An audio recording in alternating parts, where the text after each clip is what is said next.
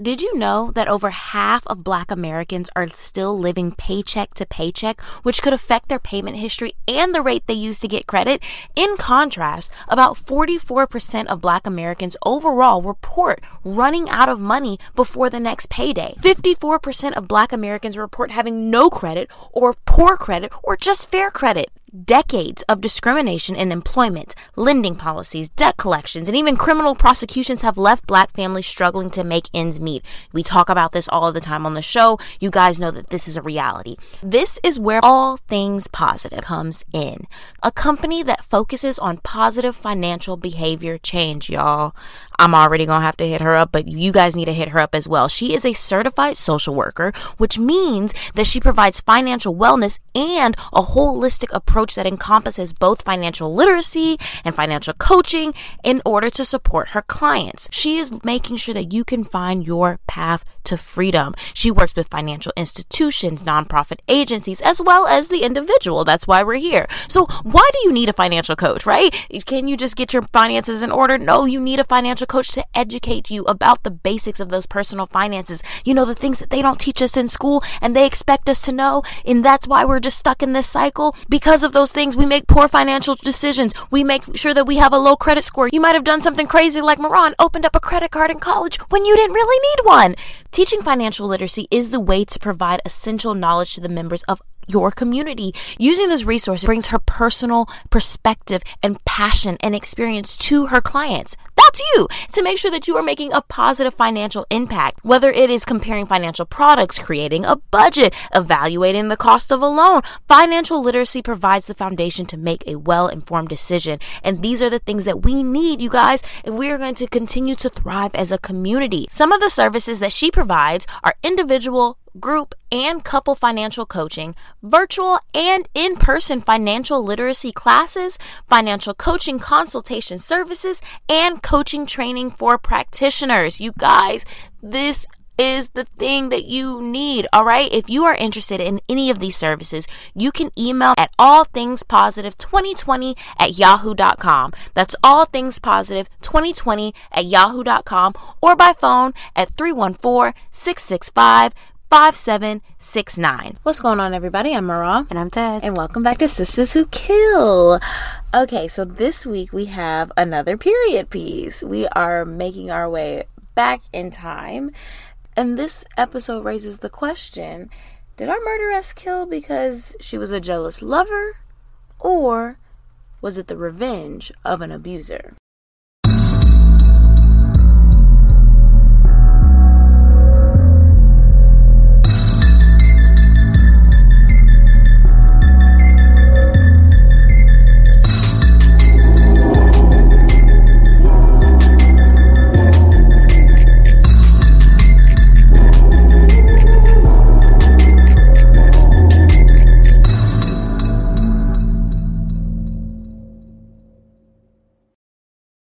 Okay, our players for this week are Larry Butler, the husband, Evelyn Clark, the lover, and Betty Butler, our murderess. Betty Butler was born February 15th, 1928 in Ohio. She was the youngest of three, and her father was a preacher. Since she was born in 1928, there's not too much we could find out about her childhood growing up. We also couldn't figure out her maiden name during the research as well. But what we do know is Betty got married to Larry Butler. Larry and Betty's marriage seemed great from the outside. Larry was a strict Methodist minister and was very prominent in the community. So something she's used to since her dad was also a preacher. Being prominent in the community is very normal, especially in the 20s, 30s, and 40s. And they had two kids, Donald and Quavandi. The church was pretty successful, and it seemed like Betty was like the ultimate first lady. But here's the thing. Betty had an eye for the ladies. Now, the Associate Court record said that she associated with lesbians in Northeast Ohio, but what it really was like a secret meeting of queer folks so that they could be themselves, flirt, dance, have sex with each other, and not be arrested. Because remember, we're talking about a time in America where homosexuality was extremely illegal. Not only was it illegal, but it was looked down upon as being a mental illness, that they were diseased people, and everybody was told that you should be cautious around homosexuals. So very ignorant, antiquated ideas that were prominent in the community at the time, right?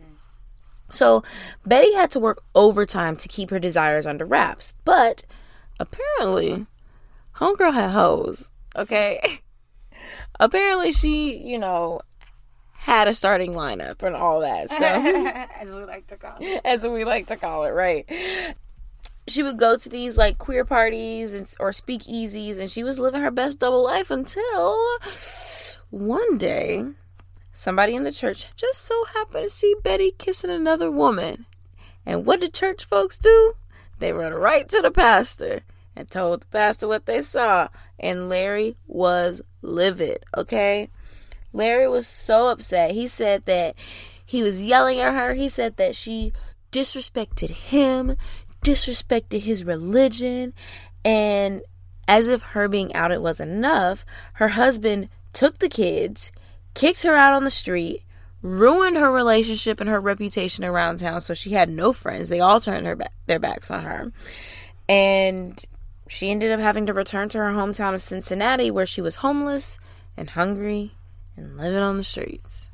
So, Betty, her story gets kind of tricky right here because she meets this woman named Evelyn, right? While she's begging on the streets. Because her husband has kicked her out. And Evelyn Clark. She's 30 years old. She's married. She has kids of her own. And she works at a paper bag factory. And while she was homeless, she saw Betty on the street. And she was just like, let me make you a sandwich, come back to my house or whatever. Let me help you out. And she feeds her, and she's like, you should just live with me. And Betty's like, I should what? And she was like, yeah, you should live with me. Now, the story becomes sticky here because some people tell it as Evelyn invited her in to stay at her home, and later Betty found out that she was supposed to return this generosity with sexual favors. And other people have written the story as they both were aware that this was a sexual arrangement from jump, and they both agreed to it. And then Betty later became uncomfortable with it, right? Whichever way it started, both tales end in a clear sign that it was clear that Betty no longer wanted to continue this relationship. They say that she felt used and like a prostitute. She called herself Evelyn's sex slave. She was like, you just want my body, and it was just making her super uncomfortable, and she just couldn't escape this woman, right? Some reports stated that Evelyn was even known to be controlling and verbally abusive towards Betty. She would coerce her into sex by leveraging food, or touch her inappropriately while they were in public. Just any old thing. And Betty did not like it. She look, just because I'm queer does not mean that I have no respect for myself. And I feel or just because I like women doesn't mean I like all women. You might not be it for me. Not a lot of people like PDA. Me. You hate PDA. You hate watching PDA. You hate looking at PDA. I hate it. Get a room.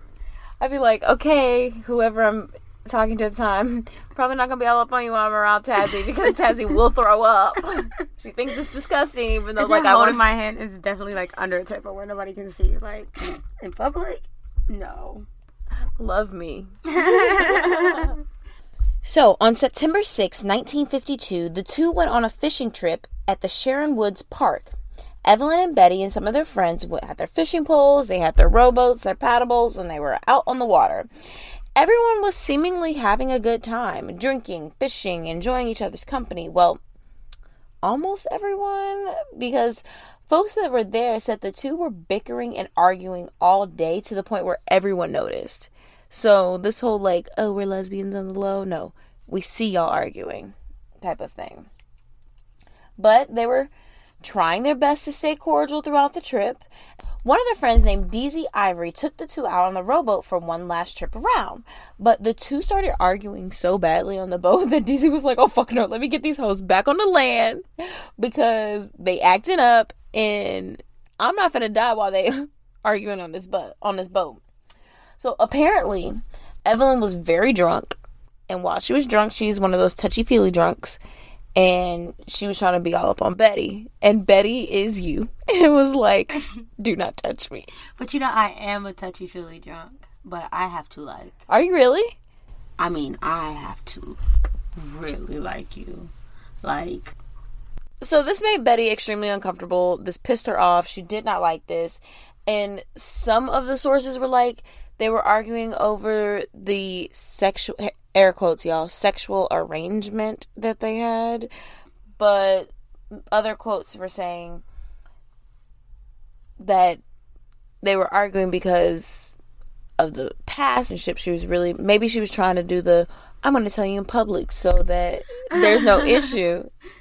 And Evelyn was like, actually, I'm drunk, bitch. We can make a scene. Right. So it could have been that. The sources kind of all say different things. So it's about 5 p.m. and DZ has just brought them to shore. And they go a little off into the park and the arguing has not subsided. Next thing you know, Betty pulls out a handkerchief, wraps it around Evelyn's neck and begins to strangle her. She strangles Evelyn until she passes out and becomes unconscious. DZ is pulling Betty off and he's like, I'm not going to let you go until you promise me you're not going to hurt her again. And she's like, okay, I promise I won't hurt her anymore. DZ leaves to go get some help because Evelyn is still on the ground unconscious. About 20 minutes later, Betty notices that Evelyn is still alive. So she begins to grab her by her ankles and drag her 100 feet to the lake. A witness heard her saying, if I can't strangle her, I'll drown her. When she gets to the lake, she grabs her by her head and holds her underwater until she drowns. Another witness noted that she then picked up Evelyn's wrist and checked her pulse to make sure that she's dead. And when she did, she said, my work here is done. And after that, she just walked away. Now remember, y'all, she did all of this in front of witnesses. They were in a public park on a lake drinking and... everybody saw this happen, and not just random strangers. She was in front of people that they both knew and were friends with. Although, I read one article and she said she accidentally met DZ that day. Maybe it was one of Evelyn's friends. Right. This is Evelyn's friends in her party. Right. Now, I don't know if all the witnesses were, like, spread out. I know one was reported to be a fisherman 75 feet away, and the other was DZ, who went to go get the park ranger or whatever. But, like, I feel like there were other people in this park who could have maybe helped. Absolutely, because they were with a group of friends. Like, it wasn't just them two and DZ. So, somebody went and told the park rangers, and she was stopped. Her and DZ were stopped trying to leave the scene. And they were taken to the police station. And she admitted to killing her. She was like, yeah, I strangled her and then I drowned her. And they held DZ overnight as a material witness. And he was like, yeah, she strangled her and then she drowned her.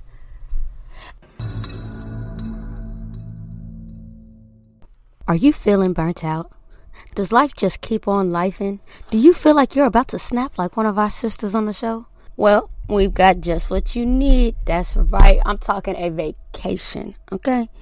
My girl Brittany Pines is going to hook y'all up. She's going to get you your transportation, hotels, flights, trains, activities, events, anything you can think of, she's going to handle it for you. Just think of her as your personal concierge. Now, I know what you're thinking. Where do I sign up? It's okay, I got y'all. All you gotta do is head over to BrittanyPines.inteltravel.com. That's BrittanyPines.inteltravel.com. yahoo.com. Or you can email her personally at travelsimplified21@yahoo.com. Y'all better hurry over and get y'all rest and relaxation on. And I want to see the pictures of y'all listening to the podcast while y'all on vacay mode, okay?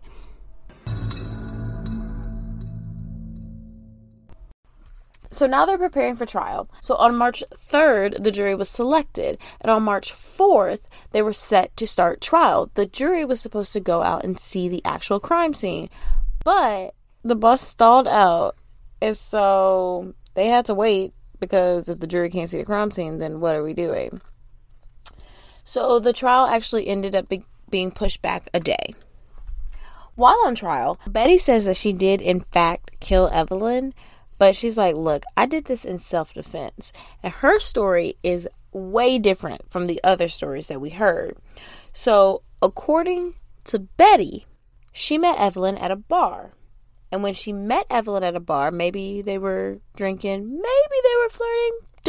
Not really clear. But what happens is Evelyn offers Betty $15 for sexual relations. Remember, this is $15 in 1952. So $15 goes a long way. Mm-hmm. Way more than it does now. Mm-hmm. So Betty agreed. And then she said she went back to the home. And Evelyn was like, look, I want you to be my woman. I want you and I, we together. And they did the whole sexual relationship in exchange for money about 3 times. But Betty got uncomfortable with it and wanted to kind of cut it off. Here's another thing. In this article, apparently, Betty was like, look, Evelyn was popping up at my house.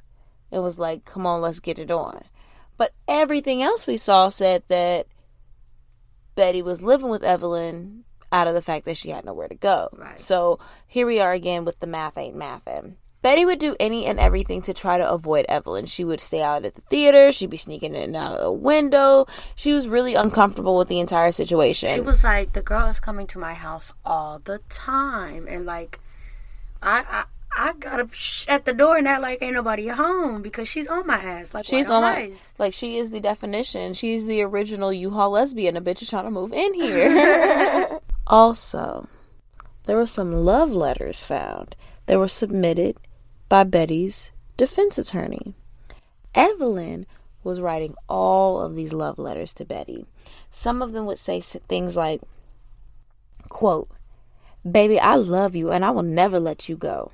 You are my idea of paradise. Paradise. That's good. I'm going to keep that. Another one said, quote, all the money I have will be spent on you. I know that's right. And this last quote I find very interesting. She says, quote, I won't drink if you will change your mind and take me back. I love you, and the good fellow above knows I am out to prove it. I will meet you anywhere, freight yard, alley, or anywhere. I have fallen in love with you. Which it kind of is interesting because it kind of suggests she has a drinking problem, right? And so in the trial, they were talking about how drunk she was at the lake. The pathologist said 2 things were clear. She was drunk and she was unconscious when it happened. So maybe that was suggesting that when she drank, and maybe that was the reason for the breakup. You know, you get crazy when you drink and you start doing all of that. You know what I mean? The prosecution, of course, was like, oh, Betty is just a bisexual, jealous lover, and she killed Evelyn out of a jealous rage, because the whole story was originally was like, oh, Betty was upset because she was married, and it's like, no, at least in my opinion, from my research of this, is like, no, it has nothing to do with the husband. We didn't even mention him in the players. And it's so hard to even find research on either one of their husbands. Like, when they talked about things mentioning in the trial, I guess neither one of the husbands testified towards anything or said anything newsworthy, but couldn't find anything on their opinions about the whole situation of the 2 women being together. Maybe they were ashamed and refused to talk to the police because I can't believe my wife's a fucking lesbian, you know? Right. But nothing. Well, I know I could expect it from Betty's husband, Larry, because of the whole, like, pastor thing. But anyways, on March 11th, they had closing arguments, And as you can imagine, the jury pool was all white. It was made up of 5 men and 7 women, and they very quickly found her guilty of murder in the first degree and sentenced her to the electric chair. She was sent to Maryville, Ohio Reformatory for Women until her set execution date. Her original execution date was set for April 5th, 1953. While Betty was in jail, she was nicknamed the Sphinx. So, I mean, like a sphinx is like a cat, right? And so maybe they called her this. They say that she was very to herself. She was polite, but she was not friendly. She was calm, but she was detached, you know? She didn't cause trouble, but she was not making friends. She spent her time studying the Bible, painting, and drawing. And that's what she did. And she actually found that she was really good with charcoals, and she would draw different pictures and send them to her children.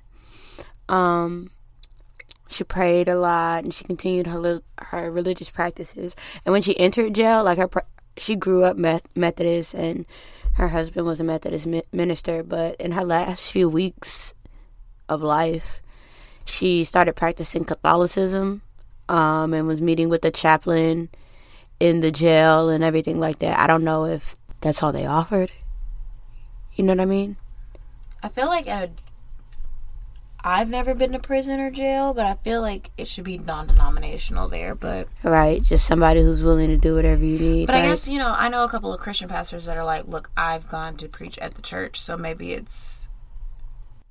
Betty was initially set to be executed April 5th, 1953, making her the 3rd woman and the first Negro woman to be executed by the state of Ohio through electric chair. The 2 white women that were executed before her were all accused of poisoning somebody. They're not both accused, they're both sentenced. Well, they were both found guilty of... They were both convicted of death, of murder by poison.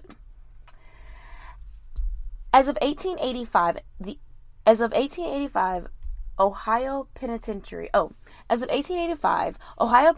in Columbus, Ohio became the location for all executions. During this time, death by hanging was still very legal and could be punishment for first-degree murder. But in 1886, the Ohio General Assembly ruled for electrocution to replace hanging as a form of capital punishment. So her set day for execution was August 5th. On August 4th, she learned that she had a stay of execution and her appeal was pending. She ended up losing that appeal, and her new execution date was set for January 15th, 1954. On January 7th, 1954, the Ohio State Supreme Court gave temporary reprieve. Her execution was then affirmed after that. Then the governor at the time, Governor Loesch, gave another reprieve, and that held off her date for a little while, but finally an execution date was set for June 11th, 1954. The governor met with the Pardons and Paroles Board, which is made up of about 12 people, and after the meeting, they decided that the sentence is warranted and there is no justification for intervention by the governor, so no need for like an emergency pardon or anything like that. Right. So, on June 11th, 1954, Betty had her last meal, which consisted of toast, 2 scrambled eggs, 2 glasses of milk, and a bowl of apricots. She then gets ready to see the electric chair, which they called Old Sparky. Then she goes and walks the mile to the chair, which sends shocks of electrocution through her body in 1-minute intervals. After 3 minutes, she was pronounced dead at 8:10. So the jail that she was in, right? The jail that they did the execution at, they said it was haunted. Right, I saw that in your notes. So, apparently, like, on top of it being the place in Ohio where executions go to happen, apart from it being that place, one of them years it was open, they had a big fire, and a bunch of inmates died in it. So, they're like, it's supposed to be all these haunted people walking the house, whether they're from death row or whether they're from the losses of the fire, but it was supposed to be really haunted. And they ended up tearing it down, and now it's like a parking lot. and a strip mall and like a booming business area now. So y'all just gonna tear down the building the spirits are living in? Yeah. It was like, maybe if you walk out there, you might see her. Y'all let me know, folks from Ohio. Great. Okay, y'all, it is time for... Well, I'm not black. I'm OJ. I ain't do it, but if I did, this is how I would have got away with it. I'm gonna let you go first because I have no idea. Oh, did I write this out already? Yep. So smart. Okay. I ain't do it, but if I did, maybe I wouldn't have done it in such a public area. You know what I mean? Like, everything about this sounds pretty premeditated. And it's kind of... Really? You think it sounds premeditated? She an Aquarius. Sensitive ass. Sensitive ass. Listen... She was being harassed. She was in her feet. She has already been harassed, and now she's being abused by this woman. Right. So I think she had it in her head that she had to go. Now, at first, I had put that I felt like she should have just left this lady's house if it was so bad. But, like, per her testimony, she didn't even stay with her. She had her own house, and the girl was coming up to her own house, knocking on her. And at this point, what can you do? You say call the police, but do they care? No. About a lesbian black woman having issues with her lesbian black lover? You know what I mean? Definitely not. So, I don't know. I feel like she knew the day was coming, and she knew she was getting pushed towards it. She probably definitely snapped in that moment. Also, if I did it and I was on death row, I'd have picked a better fucking meal than scrambled eggs. Are you kidding me? You can have anything you want. You got scrambled eggs and 2 glasses of milk. That's all she had a hankering for. Scrambled eggs? That's how you going out? I like eggs. For your last meal? That's what you choosing? Maybe poached eggs. No. No eggs on the menu. It's your last meal. People request stupid shit for their last meal. Stupid. I ain't do it, but if I did, I don't know. I feel like she could have probably found one of her, I don't know. Lesbian arguments are very hard. And it's very hard to get out of those situations with U-Haul lesbians. Don't ask me how I know, friends. And so, I just feel like there had to have been some way of Betty to just get on her own 2 feet on her own. And I get it was hard because, like, being a first lady, like, that pressure has to be really hard. And then being a first lady with a past, like, I don't know if we have any first ladies that listen to this podcast. A, why are you here? Second, if you are here, that means you probably got a history of some backsliding days, and we want to hear from you. But I don't know if any first ladies had some backsliding days. Come tell us your stories. But was there opportunity for her to leave? Because it's like, which story is true? Was she homeless and was trying to get off the street? You know what I'm saying? Mm-hmm. And then other stories split because some people say that she abandoned her kids, or that her husband wouldn't, like, you lost your kids when you decided to go be a lesbian. And other reports say that she took her kids with her. So was it you and your kids out on the street homeless, or you and your kids out fending for yourself, or were you fending for yourself alone? It's so many things that are unclear about this story. Yeah, and that's the hard thing about these period pieces is that they're not reporting the news, especially for black people, the way that they should have been, because they don't give a fuck. I can read 3 different articles 3 days apart and have 3 different stories. Yeah. And the newspaper articles are just really not consistent at all. And I don't know. I feel like now they've just been so retold. Like, they've been constantly These don't even match the newspaper stories. These don't match the newspaper stories. Deadly Women doesn't match anything. Yeah, nothing matches. So it's really just us trying to, like, make up a story here for you guys. But you know what? I would have probably done, like, something solid to tell her story. I mean, and people don't think about that. And I think if at any point I become executed, I'm going to write a book, because now it's really my time to tell my story. Who lives, who dies, who tells your story? This is who lives, who dies, who tells your story. What is that one? You know Hamilton? this. Yes. Sorry. I was going to say, you know this one. Come on. I've been doing so good lately. I know. All right, friend. Parole or no parole? I don't know. You know, I wouldn't have executed her for this. I don't think this is an execution case. I think it was just bigotry. I think it was the shock to their system of like, oh my goodness, lesbians exist and they're murdering and they're black. Oh my God. And I think that was just way too much for those little white souls, those white Midwest souls to understand. When in reality, I would have probably given her life. So here's my thing: parole or no parole. I definitely think she should get retried for a lesser sentence. And here's why. When you look at, she's one of 3 women in Ohio, right, who have been electrocuted by the death chair. Correct. I don't know about what crimes the other women committed who were executed, maybe through lethal injection, but this is what I have right here, that the other 2 women were white, and the other 2 women poisoned. One woman poisoned like her husband and killed him, and another one was poisoning her elderly suitors, right? Yeah, so like her sugar daddy. Right. But it was very much like, I planned this, I put the poison in your food or your drink or whatever. Not, whereas Betty's story was, I'm in a relationship that I don't want to be in. I'm having to have sex that I don't want to have. This lady will not leave me alone. I've been trying to escape and I cannot. I'm hiding. I'm ducking and dodging. I can't even go home and be safe. You know what I'm saying? because this woman is coming for me. You know what I mean?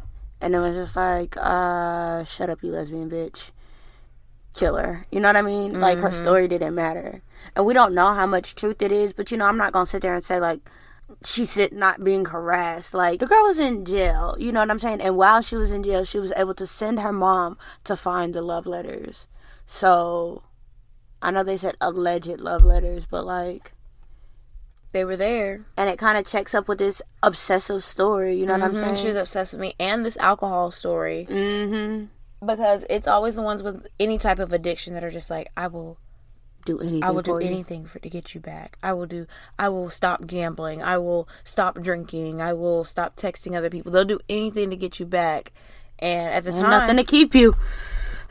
Oh Lord, help is gonna come. Oh Lord. Yeah, so I definitely think that she should be retried. And I think that this was a crime of passion because of the heightened intensity. Mm-hmm. Not because, like, the love, but it was get the fuck away. It was get the fuck away. So it was intense emotion. Like, you know, feeling in that position, I feel like girls feel it often as you're learning to grow up. And, like, as you're learning to explore your body and as boys are learning to explore your body, I feel like a lot of times as women or girls growing up, we feel obligated to allow something. You know what I'm saying? And, like, you're not allowed to say no because, especially at the time, because you're a woman and your job, especially at the church, like, your job is to be fruitful and multiply and be submissive and follow everything that your husband says. And it's like, I feel like we're just now learning, like, that our body is ours and we have the, like, in this day and age, like, we have the right to say no, and we're still having to prove that part. You know what I'm saying? Right. Which is the crazy part. So back in 1952, it was probably like I left this man who, you know, feels however he feels about her body in the church or whatever, and dealing with all that type of issues, to then go to a woman who was still disrespecting your body. You know what I think? I think just like, I feel like you expect, I don't want to say better, but different out of women. They love you differently. They love you more nurturingly. You know what I mean? No, I think that, I definitely think that they do. And it sometimes can be too much. You know, because women also are very used to being the strong, independent person. And so now that you're loving on me so much, and to the point where it's almost like you're helicopter loving me, it's like, oh, I get the nurture, but, like, leave me alone. Like, I'm still independent. And I think that's...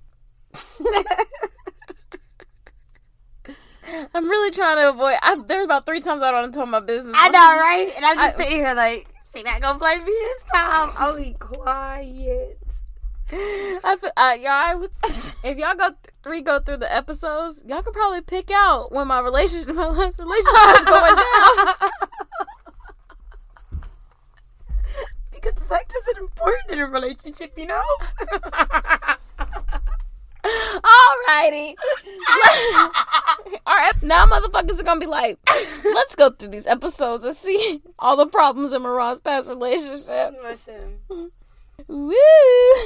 Alrighty. That has been another episode. Let's go ahead and read some reviews. Yeah. This week's episode is sponsored by BetterHelp Counseling Services. Y'all, we are always discussing mental health on the show, and with BetterHelp, you can take control of your mental health with a licensed, trained, and experienced therapist. And here's the best part. When you sign up for BetterHelp, you can tell them exactly what you're looking for in a counselor. So you can say, hey, I want a Black female therapist, and they will find you the perfect match. All this without the high cost of in-person therapy, and financial aid is available. Go to BetterHelp.com/SistersWhoKill to get 10% off your first month. That's BetterHelp.com/SistersWhoKill. Take charge of your mental health and show support for the show. Thanks again to BetterHelp for sponsoring this podcast. Okay, this one is from, first of all, thank you all so much for writing these reviews for us, like, especially after Homegirl last week. We really appreciate it. Like, y'all niggas was looking out, and I just love it for you, for all of us. Same. All right, this is from Ms. MZ Janini. Says, my favorite podcast. As a true crime junkie, I love this podcast. Although I have watched/read most of the stories on this show, the way these 2 young Black women deliver the information is phenomenal. I find myself talking back to them before I realize they can't hear me. They address the individual situations in a real way. It feels like me and my homegirls talking about these cases. I thought to myself, is this show really worth 5 stars?